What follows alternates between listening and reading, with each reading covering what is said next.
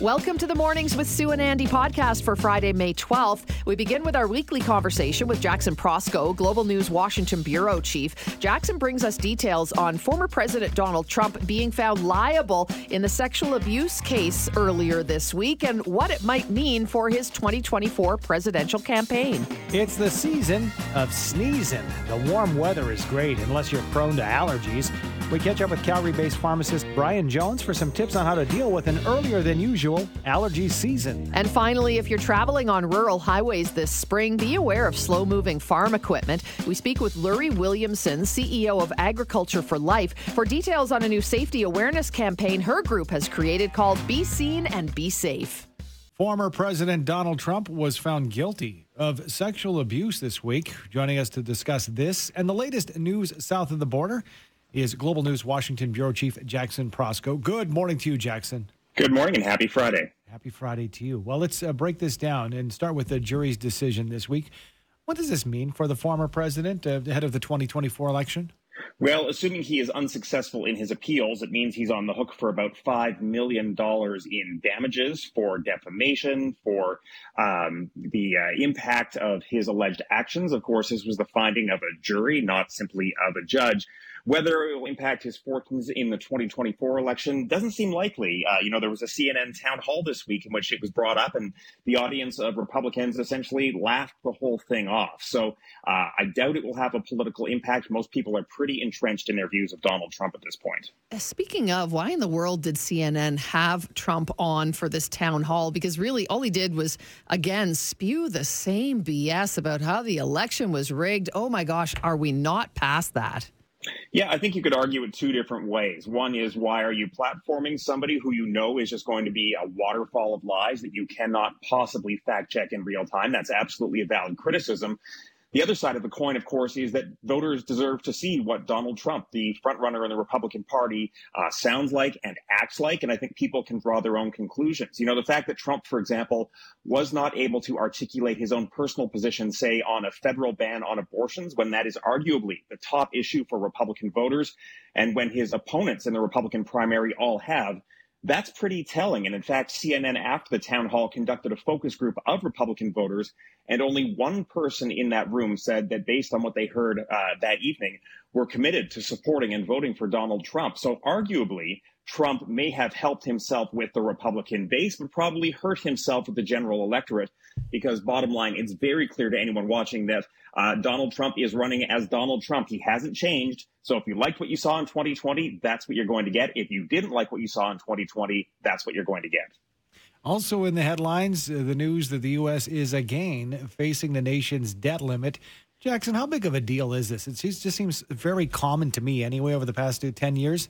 And how does the U.S. plan to avoid default? Yeah, so there are only two countries on earth in which the government is actually required to continually authorize the amassing of debt to fund its obligations, and the United States is one of them. Being that it is the world's largest economy, were it to default on its debt, which could happen as early as June 1st, it would be catastrophic, not only for the U.S., but for the global economy, for a couple of reasons. First and foremost, the U.S. would not be able to fund its obligations. So millions of government workers would miss their paychecks. People on social assistance would miss their assistance checks. And foreign countries that hold American debt would miss the servicing payments on that debt. So any expert you talk to agrees that this would be catastrophic for the U.S. Essentially, what we're in right now is a stalemate where Republicans are saying, look, we will raise the debt ceiling only if the Biden administration undertakes extreme spending cuts and rolls back spending. They're saying that the current level of spending is unsustainable. The Biden administration, though, refuses to negotiate in any way, shape, or form whatsoever, pointing out that, look, the spending that they need to do is spending that's already been authorized by Congress. And in fact, the rate of spending increased most dramatically under former President Trump, at which point Republicans had no problem increasing the debt ceiling on 3 separate occasions. Bottom line, like everything in this country, it all comes down to politics. But even speculation about a possible default can hurt the U.S. and the economy. The last time they came close in 2011 under President Obama, the U.S. actually saw its credit rating downgraded on global markets. Let's talk about Title 42. Today is the day that it disappears today, I believe. Is that right? And this is the rule that kept immigrants out during COVID. But now with that disappearing, already big lineups we're hearing it and seeing of masses of people at the U.S.-Mexico border. What does this mean for the U.S. and what's the president saying about it?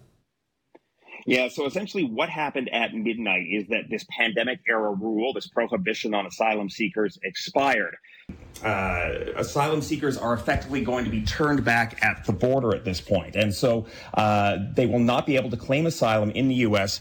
unless they have successfully proven that they did not try to claim asylum in Mexico, for example. They're basically saying, look, if you entered into Mexico first, that's where you should have claimed asylum in the first place. All right, now for switching gears, kind of a high-profile job, but I don't know exactly who would be lining up for this, but apparently there's a candidate to be the new CEO of Twitter. Tell us about what we know about this new CEO and the process in place to put in this new CEO. Yeah, the speculation is that they are going to tap the head of advertising for NBC Universal. Don't know a lot about her leanings or her background, but this is interesting. I mean, Elon Musk did keep his promise, I guess, to step aside as CEO. You have to think, though, that anyone who is taking on that job is going to be sort of aligned with Elon Musk's vision for the company, which, of course, includes, just as of this week, onboarding former Fox News host Tucker Carlson. Let's wrap things up with another discussion about this one, George Santos. This is a New York congressman who now we know has lied about just about everything in his life.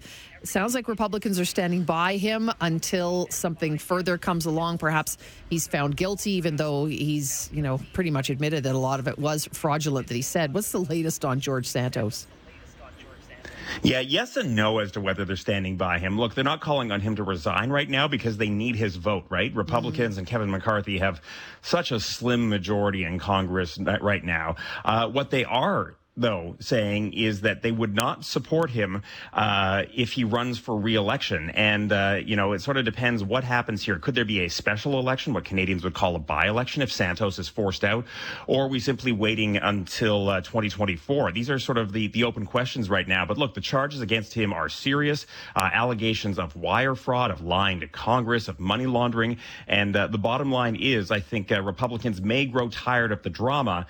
They just need to keep him around right now because they need his vote. All right. Thanks for that, Jackson. And we appreciate it. Happy weekend to you. You've made it, and we'll catch up again next week. Thank you so much. That is Jackson Prosco, Global News Washington Bureau Chief. Andy brilliantly called it the season for sneezing, and he is right. Warm weather, meaning trees and flowers are starting to bloom. And yes, unfortunately, that also means allergy season is upon us. Joining us with some tips to get you and your family through allergy season is Brian Jones, associate owner and pharmacist with Shoppers Drug Mart here in Calgary. Good morning to you, Brian. Thanks so much for joining us. Oh, my goodness. Thank you so much as well. I hope you're having a great day. Oh, I appreciate it. Are we underway with allergy season already then? Because it sure feels like it with my runny nose. Absolutely crazy right now.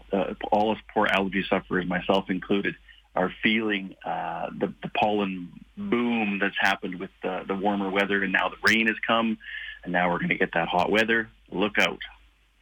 Look out, because we want to be outside. There's the catch-22. Our summer is about 15 seconds, Brian, and we want to get on out there and the spring, the smells of spring, but I can't even imagine.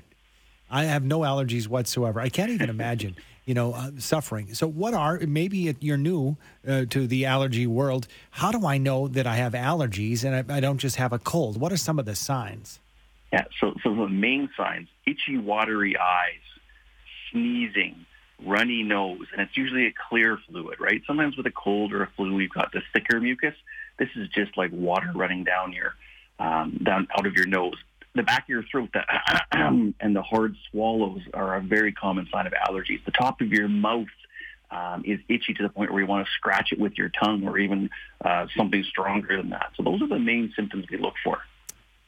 Good morning, everyone, and welcome to your breakfast. But it is a fact of life. Antihistamines or decongestants. How do people determine what is the best option when they're feeling some of those symptoms, Brian? Yeah, so antihistamines will actually help solve your situation. Preventing is always key. So if you know you're an allergy sufferer and once the sun comes out and the pollen comes out, make sure you're taking antihistamines ahead of time. Decongestants will help with the stuffy nose. So people that are all tubbed up and they can't breathe because their nose is so swollen and closed, that with a decongestant will help. So it just depends on what's going on. Not everybody can take decongestants safely depending on their other medications, so it's always good to ask. So the allergens, Brian, courtesy of Mother Nature, talking about the pollen and such, and even if it's grass, and we've heard about snow mold, for example, from that previous melting. But then we had another variable, which is the fire smoke. Can that trigger allergies, or is that completely different? Well, some people do have allergies to smoke, right? You've heard some people say, my goodness, I can't be around, and start sneezing, watery eyes. So it just depends on the person. The smoke absolutely can cause issues, combined with the pollen, combined with, most of the snow mold I hope is gone now. My goodness, hope we don't see any more of that. Let's talk a little bit about life hacks then, Brian, in terms of unconventional tips. Maybe we've talked about, over-the-counter drugs or prescription drugs, but are there some tips that can help us manage our allergies, even if they're kind of new to us this season? Yeah, no, just recognize that they're actually allergies. I got a lot of people say, I've never had allergies before, and all of a sudden they've got all the core symptoms we talked about. I tell people, avoid morning time. Everyone has their window open overnight, and all the pollen's being produced overnight in the morning while we're sleeping. So that pollen's floating into our homes, covering our beds and our pillows, and then we smush our face in our pillow all night. People will come home after a long day or being outside, and they won't change out of their clothes. I tell people with really bad allergies, change your clothing, wash down, take a shower, get that pollen off of you. Change your pillowcase frequently because, again, any pollen that sits on that pillowcase from early morning pollen runs, or if you come in with your clothes from outside, it's all over everywhere. You can't see it, but it can cause a lot of problems. All right, for us adults, we understand allergies. We perhaps lived with them for years, and we can go to the pharmacy and look at a whole bevy of different medications. I'm assuming it's a little different for the kids. How do we care for our kids with allergies? Do we have to have some special steps to take care of that?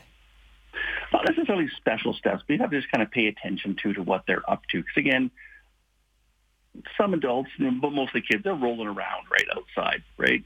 They're really getting into the dirt and the grass and the allergens. So making sure that they're washing their hands, trying not to touch their face as often as they may well. Antihistamines are available for kids as well, from all age ranges for the most part. If you've never had allergies before, it's worthwhile to maybe look at them a little more carefully. Depending on the symptoms, it could affect breathing. So if that's doing that for your kids, of course, you want to get checked out by your healthcare professional. But nothing special for kids, except for it takes a little more vigilance to watch them. Brian, curious, when we go to the drugstore, so if we have not, gotten a prescription necessarily for an allergy medication and we go to the drugstore, are the no-name ones just as good as the name brand allergy or decongestant medicines out there?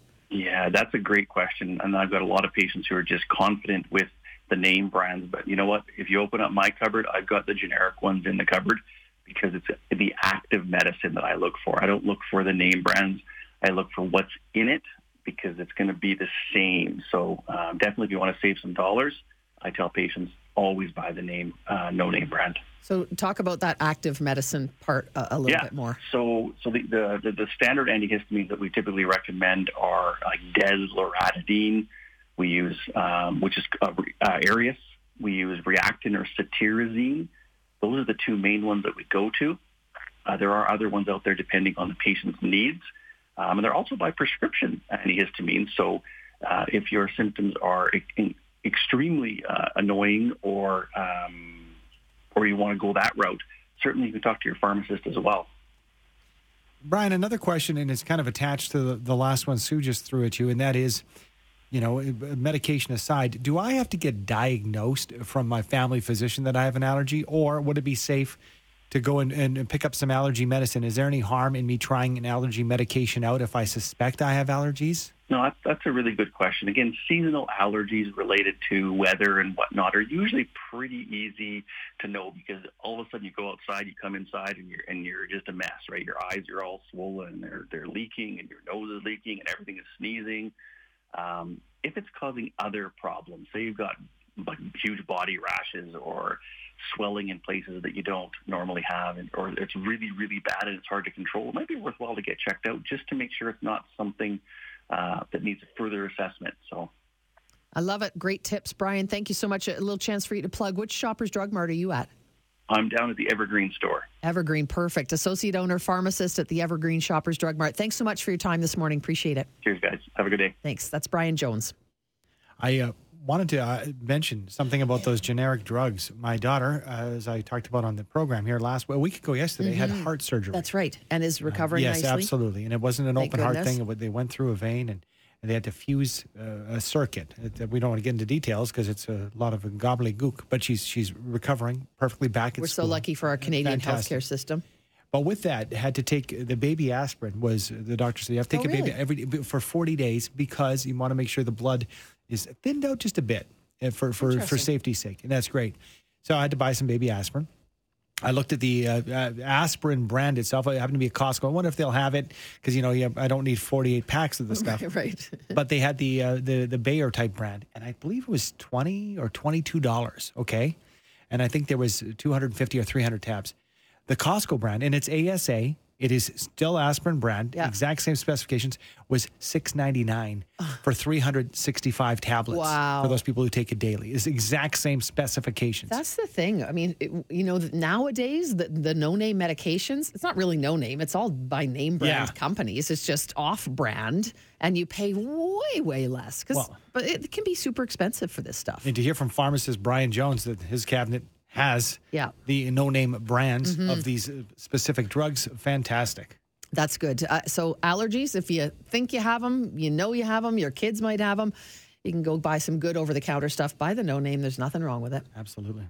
It's no secret. 'Tis the season. Slow-moving farm equipment on rural highways in the spring, moving into the summer.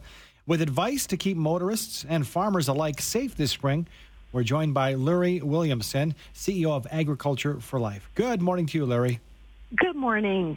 It seems like it should be common sense, but common sense not so common, especially when we switch seasons. People happy to be out and about. So let's talk about the hazards faced by farmers who are operating their equipment on rural roads. Yeah, for sure. And it is. I think we all get excited that spring is here and we're out and we're swapping our tires and getting our summer tires on and heading out into the rural communities. But we do have to remember that the farmers and ranchers are back. They're out seeding and they've got large pieces of equipment. And the biggest thing is to remember that because they're so large, there's a lot of blind spots. So just because you can see the operator driving the large piece of equipment doesn't mean that they can see you. So we want to always remind people that keep in mind that the driver can't always see you. So slow down and keep back at least 50 feet when you're following, so that gives some reaction time and an opportunity for the operator of the tractor to see you.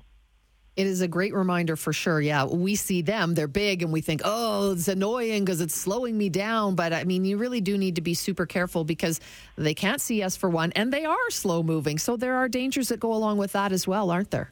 Absolutely. I mean, a piece of farm equipment, typical speed is 30 to 40 kilometers an hour. I mean, they're not meant to be on the racetracks.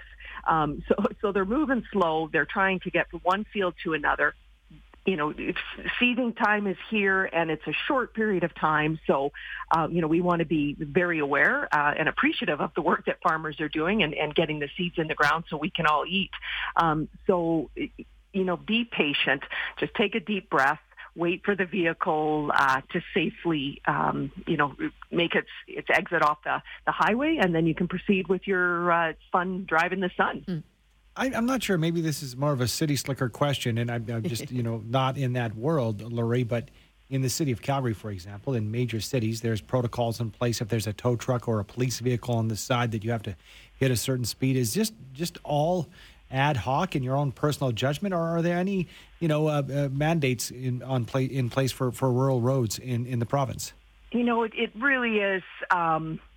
when you see a vehicle with the bright orange triangle, and we've probably all seen them, that's a slow-moving vehicle sign. That's really your first indication that that piece of equipment, I mean, other than it's huge, that piece of equipment is not moving very quickly. So common courtesy for all drivers on the roads is to slow down. You've got a large piece of equipment. It's a slow-moving piece of equipment. So courtesy as a driver on the road is to slow down and be aware of the potential hazards. I've been out driving and I've seen, individuals, drive quite quickly past the farm equipment, and that's when incidents occur. There isn't necessarily, kind of the slogan that goes with, when you see the snow plows and the amber lights and everything flashing. But, we try and remind people this time of the year that it is the common courtesy and there is that potential hazard on the road. Laurie, we want to send people to agricultureforlife.ca. You've got a great website. People can learn lots there. Ag for Life. I love it. Thank you so much for your time this morning. A wonderful reminder as we see those large pieces of equipment moving around out on side roads and highways, etc. Absolutely. Thank you so much. Laurie Williamson is Ag for Life CEO. And again, you can go online, agricultureforlife.ca.